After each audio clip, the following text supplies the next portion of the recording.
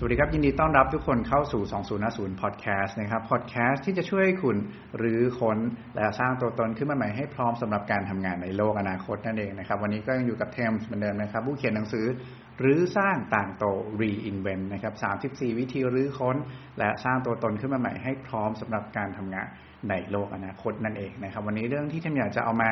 แบ่งปันเล่าสู่กันฟังเนาะจริงๆแล้วเป็น lesson learn ของเทมในปี2021ที่ผ่านมาแล้วกันนะครับว่าอะไรคือเรารู้สึกว่าเป็นบทเรียนที่สำคัญมากๆเลยในปีที่ผ่านมานะครับแล้วก็คิดว่าเรื่องนี้ตัวเองได้ตกผลึกเนาะได้เรียนรู้มันเนี่ยนะครับมันอาจจะเป็นบางเรื่องที่ธรรมดาเนาะแต่เราก็หลงลืมมันไปหรือว่ามันอาจจะเป็นเรื่องที่เพิ่งค้นพบใหม่ๆนะครับแต่ไม่ว่าจะเป็นเรื่องราวแบบไหนเทมเชื่อว่ามันอาจจะไปตรงกับสิ่งที่ทุกคนนะรู้สึกเหมือนกันนะครับเราก็สามารถเอาไปเป็นบทเรียนนะแล้วก็ปรับปรุงต่อในการเริ่มปีใหม่ในปีนี้เนี่ยกันได้เป็นอย่างดีนั่นเองนะครับวันนี้เรื่องที่จะเอามาแชร์ให้ฟังจะมีอยู่ด้วยกันทั้งหมด7ข้อนะครับ7ข้อเนาะชื่อว่าจริงๆแล้วถ้าให้นิยามปี2021ของเทมเนี่ยนะครับจะนิยามว่าไม่มีอะไรดีไปกว่าการมีสุขภาพกายใจที่ดีแล้วทุกคนนะครับจริงๆในปีที่ผ่านมาเนี่ยเทมเชื่อว่ามันปีที่เราทุกคนทำงานหนักเทมเองก็ไม่ต่างกันนะครับจนต้องพยายามเปลี่ยนวิธีการจัดสรรเวลาในชีวิตใหม่คือมันสับสนมากเลยเดี๋ยวก็ work from home ตลอดเลยใช่ไหมครับเดี๋ยวก็มีการเปลี่ยน policy ใหม่ใช่ไหมแบบบางทีพอสถานการณ์มันดูแล้วมันเริ่มโอเคใช่ไหมครับก็เริ่มมีการกลับไป work from office เป็น hybrid model มากขึ้นทีนี้สิ่งที่มันเปลี่ยนไปจากการเปลี่ยนแปลงของรูปแบบการทำงานหรือการใช้ชีวิตเนี่ยคือรูทีนมันเพี้ยนมันเพี้ยนนะครับอะไรที่มันเคยปรับตัวได้ใหม่ละมันก็ต้องมีการปรับอีกรอบหนึ่งนะครับเพราะฉะนั้นเนี่ยการปรับเปลี่ยนของรูทีนในการใช้ชีวิตของเราเนี่ยนะครับให้เหมาะกับสภาพการทำงานที่มันเปลี่ยนไปหรือว่าสถานการณ์ต่างๆเนี่ยก็เลยทำให้เรารู้สึกว่ามันมีความเขาเรียกว่าหนักเนาะทาง mental คือทางจิตใจที่พอสมควรเลยทีเดียวในการที่จะบริหารจัดการมันให้สามารถยังทำงานได้ดีนะครับดูแลชีวิตได้ดีใช่ไหมมีความสุขนะดูแลคนในครอบครัวอะไรต่างๆให้ได้ใช่ไหมครับเพราะฉะนั้นตรงนี้ก็เป็นอีก challenge ที่สำคัญที่ผมเชื่อว่าปีที่แล้วเนี่ยเราน่าจะเจอกันมาไม่ต่างกันนะครับเดี๋ยวเราไปดูกันข้อแรกก่อนเลยนะครับว่าบทเรียนที่สำคัญข้อแรกของเทมคืออะไรข้อแรกครับคำถามสำคัญที่เรารู้สึกว่าตอบตัวเองต้องตอบตัวเองให้ได้มากขึ้นก็คือเราต้องตอบตัวเองให้ได้ว่าเราทำงานกันไปเพื่ออะไรทุกคนอันนี้คือบทเรียนแรกในชีวิตเลยนะไม่ใช่ในชีวิตหรอกในปี2021ที่ผ่านมาแต่รู้สึกว่าเป็นบทเรียนที่บางทีเราก็ลืมไปว่าเราไม่ได้ถามตัวเองชัดขนาดนั้นนะครับว่าเราทำงานไปเพื่ออะไรนั่นคือในช่วงปีที่ผ่านมาผมเชื่อว่าหลายคนก็ทำงานหนักใช่ไหมครับซึ่งเทมเองก็น่าจะเป็นหนึ่งในคนเหล่านั้นเนาะที่ก็พยายามตั้งใจทำทุกอย่างในชีวิตให้มันดีใช่ไหมครับคือมันตั้งใจกับการทำงานขนาดว่าเวลาพาแบบครอบครัวไปกินข้าวอย่างเงี้ยก็ยังนึกถึงงานทุกคนหรือว่าเพื่อนๆอาจจะเป็นเหมือนกันนั่งกินข้าวอยู่กับคนที่บ้านนะครับอยู่กับคุณพ่อคุณแม่บางทีก็ยังนึกถึงงานแล้วท่านพูดอะไรก็ไม่ค่อยได้ตั้งใจฟังใส่ใจกับเรื่องที่มันเกิดขึ้นเท่าไหร่นะครับผมก็เป็นคนหนึ่งที่เป็นแบบนั้นเนาะก็เวลาพาครอบครัวไปกินข้าวข้างนอกเงี้ยก็ยังนึกถึงงานอยู่เลยแล้วก็ในใจรู้สึกว่าอยากรีบกลับมาทำงานว่ะนะครับจนขณะที่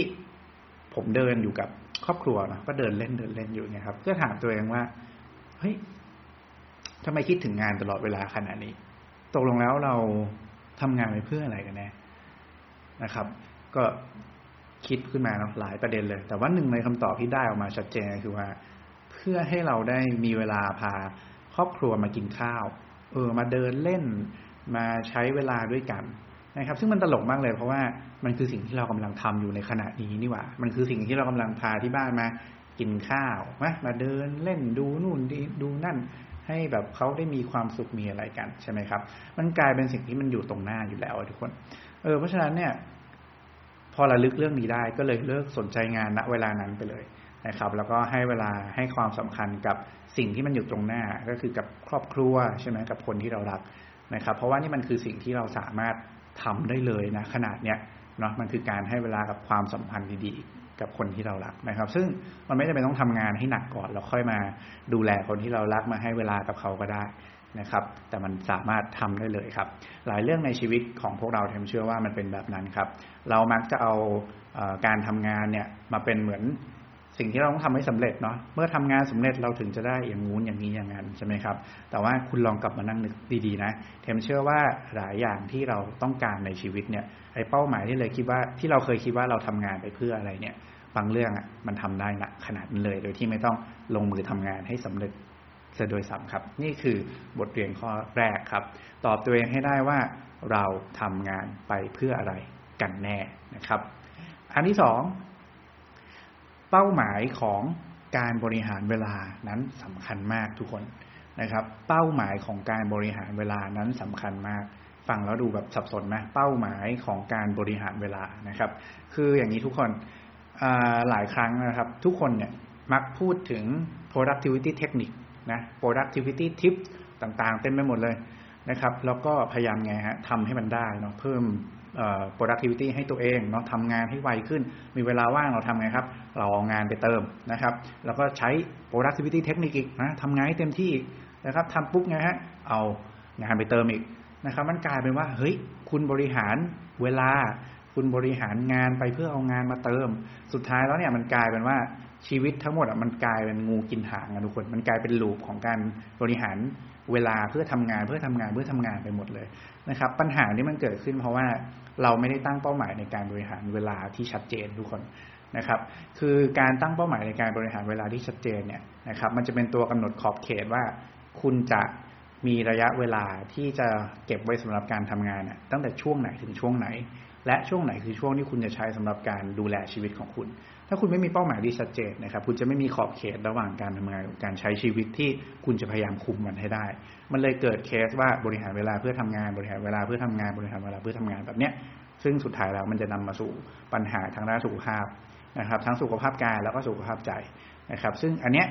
คือสิ่งสำคัญมากๆที่คุณต้องตอบตัวเองให้ได้ครับเป็นบทเรียนในข้อที่2ของเทมก็คือต้องตอบตัวเองให้ได้ว่าเราบริหารเวลาไปเพื่ออะไรกันนะครับเพื่อให้เราสามารถกำหนดขอบเขตของการทำงานและการพักได้ถูกต้องนะครับเราต้องรู้จักพักให้เป็นด้วยเนาะนี่คือข้อที่2นะครับถัดมาครับข้อที่3ครับ first thing first นะครับดูเป็นหลักการที่ง่ายมากนะคือทำสิ่งสำคัญก่อนเป็นอันดับแรกใช่ไหมครับคือจริงๆเรื่องเนี้ยมันเป็นพูดยังไงดีเราเห็นนะว่ามันมีคนที่เขาแบบเก่งๆนะครับหลายๆคนเลยที่เขาตื่นเช้ามากนะแหกขี้ตาตื่นตั้งแต่ตี 4เลยทุกคนนะไปทำอะไรฮะไปวิ่งคือผมเคยสงสัยเรื่องนี้มาตลอดเลยครับว่าทำไมคนเราต้องพยายามตื่นตั้งแต่ตี 4เนี่ยไปวิ่งกันนะในเมื่ออะไรครับในเมื่อตอนเช้าเนี่ยมันเป็นช่วงที่เรามีพลังกายพลังใจ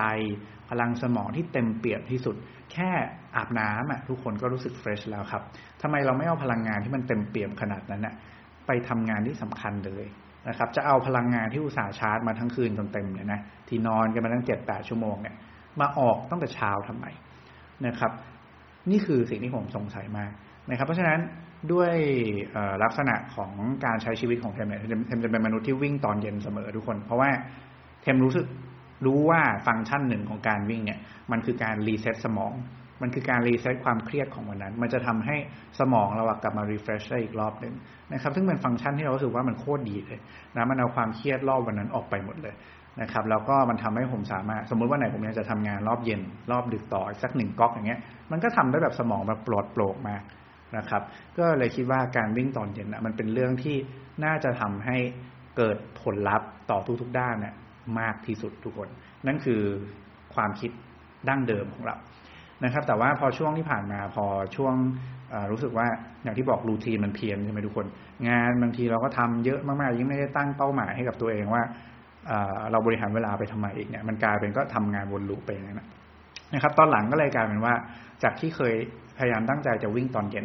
ก็ได้วิ่งบ้างไม่ได้วิ่งบ้างนะครับหรือพอจะวิ่งก็ดันทำงานจนแบบดึกเกินไปแล้วนะครับถ้าจะไปวิ่งมันก็จะ alert อีกเนาะจะทำให้นอนไม่ค่อยหลับก็เลยกลับมานั่งคิดเฮ้ย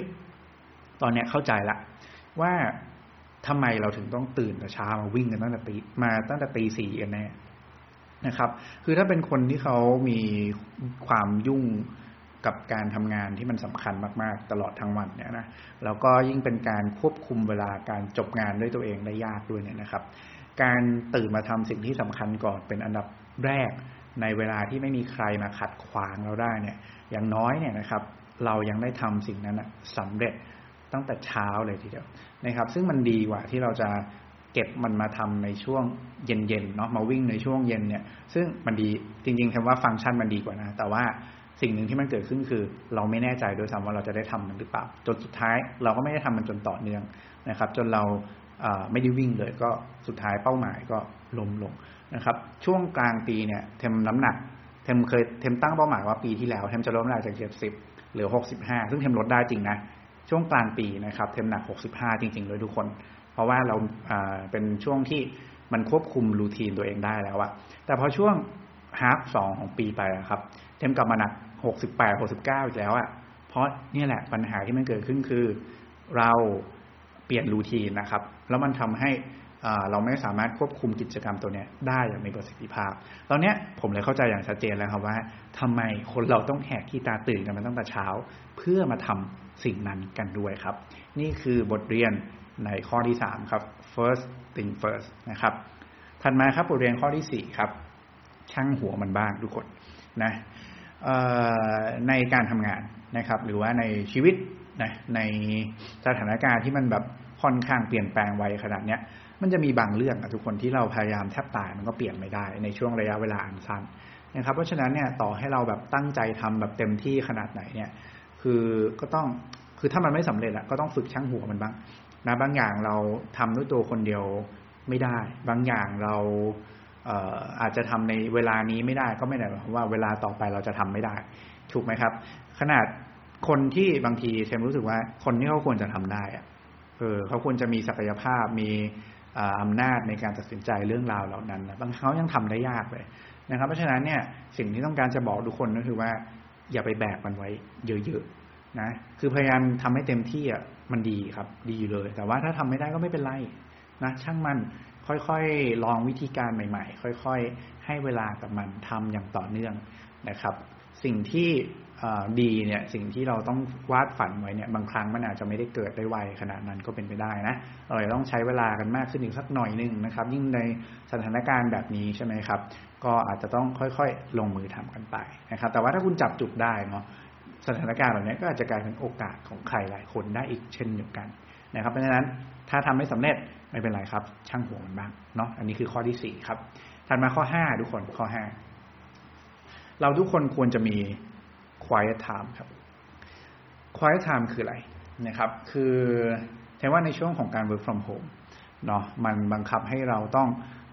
integrate เขาเรียกว่าชีวิตกับการทำงานเข้าด้วยกันอย่างเลี่ยงไม่ได้นะครับคุณแม็กจะเคยได้ยินคำว่า work life integration ใช่ไหมครับอันเนี้ยโคตร integrate เลยนะฮะซึ่งวิธีการ integrate work กับ life ของแต่ละคนเนี่ยมันไม่เหมือนกันนี่คือ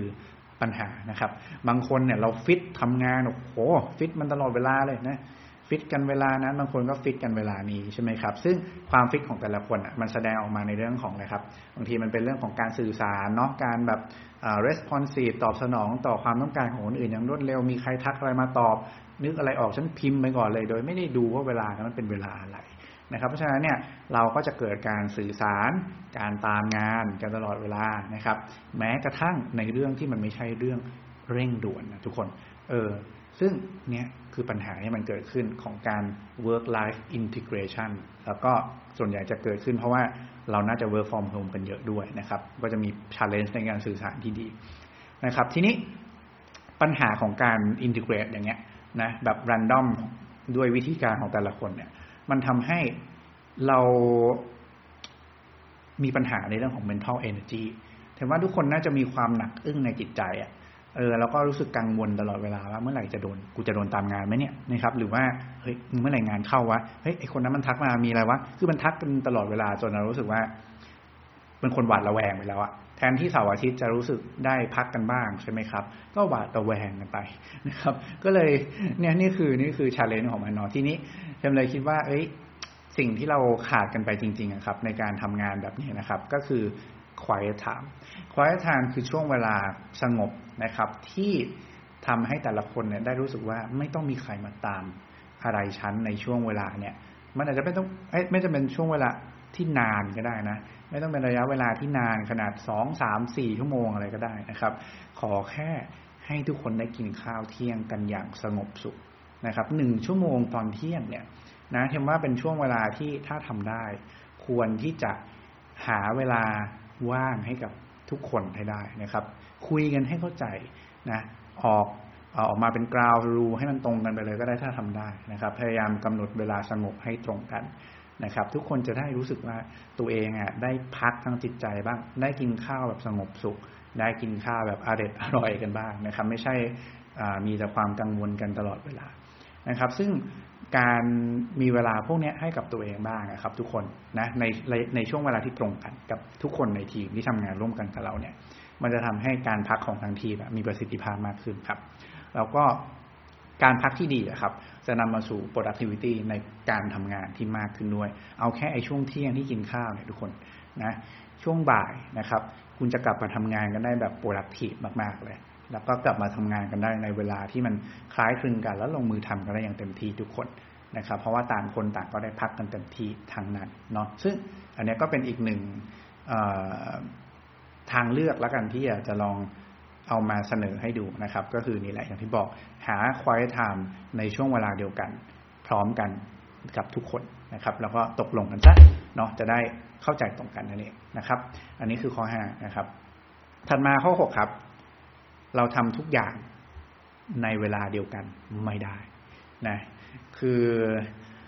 ในยุคสมัยของ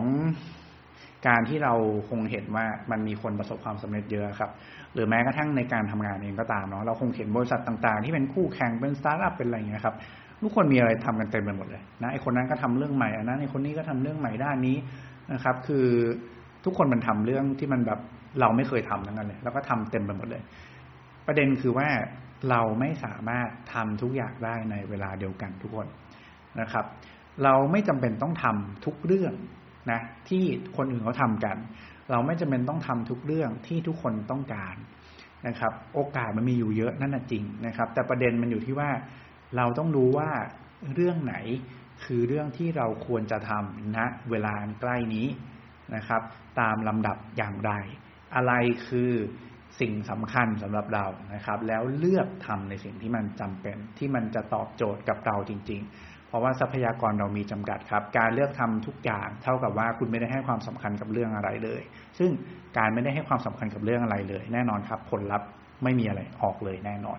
นี่คือสิ่งที่มันเกิดขึ้นเพราะฉะนั้นครับไม่ว่าคุณจะกำลังเห็นคนอื่นเขาทำอะไรกันเต็มไปหมดแล้วก็จะทำตามทุกอย่างก็เป็นอีกหนึ่งเรื่องที่ลองพิจารณากันดูนะครับหรือว่าคุณอยู่ทำงานในองค์กรแล้วองค์กรทำงานอะไรเต็ม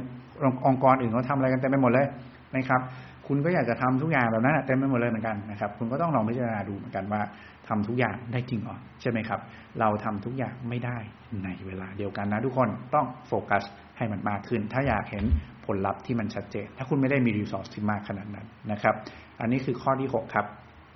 ข้อสุดท้ายครับทุกคนข้อ7ไม่มีอะไรดีไปกว่าการมีสุขภาพกายใจที่ดีอีกแล้วนะครับสุขภาพกายใจที่ดีนี้เนี่ยสำคัญที่สุดเลยเพราะว่าเห็นว่ามันคือพื้นฐานที่จะทำให้พวกเราเนี่ยยืนระยะในการที่จะต่อสู้ในการที่จะทำสิ่งที่เราต้องการเนี่ยให้เกิดดอกออกผลได้อย่างสม่ำเสมอนะครับจะเกิดสุขภาพกายที่ดีสุขภาพใจที่ดีได้เนี่ยก็ต้องเกิดจากการบริหารเวลาให้เป็นนะครับลงมือทำอย่างเต็มที่ในช่วงเวลาที่ควรลงมือทำนะครับหาเวลาพักให้ได้อย่างมีประสิทธิภาพเวลาพักก็ควรจะพักนะครับทำอะไรก็ทำบริหารเวลาให้มันตรงกับเป้าหมายในชีวิตช่วงนั้นรู้ว่าเราทำเรื่องนี้หรือไม่ทำเรื่องนี้ไปเพื่ออะไรนะในขอบเขตทำไมต้องเป็นช่วงเวลาประมาณนั้นด้วยนะครับซึ่งการจะทำแบบนั้นได้เนี่ยคุณก็ต้องรู้ว่าอะไรคือสิ่งสำคัญในชีวิตสำหรับคุณในช่วงนี้บ้างเนาะอันนี้คือข้อที่7นะครับและนี่ก็คือทั้งหมดที่เป็นบทเรียนสำคัญในช่วงปี2021ที่ผ่านมานะครับซึ่งเป็นช่วงปีแห่งการสับสนโอลหม่านเนาะทั้งการปรับตัวรูทีนอะไรเต็มไปหมดเลยนะครับแล้วก็รูปแบบการทำงานที่มันเปลี่ยนแปลงไปรวมถึงความพยายามที่จะทำทุกอย่างอย่างเต็มที่แล้วก็บางทีก็ไม่ได้พอมันยุ่งมากๆนะมันก็ไม่ได้มีโอกาสกลับมานั่ง reflection อะไรขนาดนั้นใช่ไหมครับนี่แหละคือ lesson learn ที่สำคัญของเราทั้ง7ข้อนะครับสรุปอีกครั้งหนึ่งข้อแรกนะครับ ตอบตัวเองให้ได้ว่าเราทำงานไปเพื่ออะไรกันแน่นะครับข้อที่2ครับขออภัยเราซึ่งเดี๋ยวขยายความนิดนึงตอบตัวเองให้ได้ว่าเราทำงานไปเพื่ออะไรกันแน่นะครับเพราะบางอย่างเราทำได้เลยทุกคนไม่ต้องทำงานให้เสร็จเราถึงจะแบบมาทำเรื่องแบบนั้นได้นะครับข้อ2ครับเป้าหมายของการบริหารเวลานั้นสำคัญมากๆนะครับเพราะมันจะเป็นตัวกำหนดว่าช่วงไหนคือช่วงที่คุณควรจะทำงานอย่างเต็มที่และช่วงไหนคือช่วงที่คุณควรจะพักข้อที่3ครับ first thing first นะครับทำสิ่งสำคัญก่อนเสมอนะครับข้อที่4ครับช่างหัวมันบ้างทุกคนนะข้อ5ครับพยายามหา quiet time ให้ได้ในช่วงเวลาเดียวกันกับทุกคนที่ทำงานด้วยกันเนาะจะได้พักอย่างมีประสิทธิภาพนะครับข้อที่6ครับเราทำทุกอย่างในเวลาเดียวกันไม่ได้นะครับต้องโฟกัสนะครับต้องเลือกทำในสิ่งที่รู้สึกว่าตรงกับความต้องการในช่วงเวลานี้แล้วก็สำคัญกับเราจริงๆนะครับข้อที่7ครับไม่มีอะไรดีไปกว่าการมีสุขภาพกายใจที่ดีอีกแล้วนะครับทุกคนและนี่ก็คือบทเรียนจากปี 2021 ที่เทมเอามาแบ่งปันให้กับทุกคนฟังในวันนี้นะครับก็หวังว่าจะเป็นประโยชน์นะแล้วก็ใครที่รู้สึกว่าข้อไหนที่ตรงกับตัวเองแล้วก็สามารถนำไปปรับปรุงนำไปปรับใช้ได้นะครับลองคอมเมนต์ทิ้งกันเอาไว้เนาะในพอดแคสต์หรือว่าใครดู YouTube ก็คอมเมนต์กันไว้ใน YouTube ก็ได้นะครับหรือใครมีบทเรียนอะไรที่มันนอกเหนือจากนี้แล้วรู้สึกว่ามันอยากจะแบ่งปันให้กับคนอื่นเนี่ยก็พิมพ์ทิ้งกันเอาไว้ได้นะครับจะเป็นประโยชน์กับทุกคนอย่างมากเลยนะวันนี้ก็น่าจะประมาณนี้ครับทุกคนสุดท้ายเหมือนเดิมครับขออนุญาตฝากหนังสือนะครับรื้อสร้างต่างโตนะ Reinvent ครับ34วิธีรื้อค้นและสร้างตัวตนขึ้นมาใหม่เพื่อพร้อมรับมือการทำงานในโลกอนาคตนะครับแล้วก็หาซื้อได้ทุกร้านหนังสือชั้นนำไม่ว่าจะเป็น Seed Book ไนอินคิโนคุนิยะ B2S หรือว่า Asia Book ก็แล้วแต่นะครับหรือว่าใครจะสั่งเข้ามาทาง Facebook Fanpage ติ้งต่างby Thames ก็ยินดีเป็นอย่างมากครับทุกคนสุดท้ายวันนี้เหมือนเดิมครับขอให้ความสุขในการทำงานและความสำเร็จในแบบที่ต้องการเป็นของพวกคุณทุกคนครับขอบคุณและสวัสดีครับ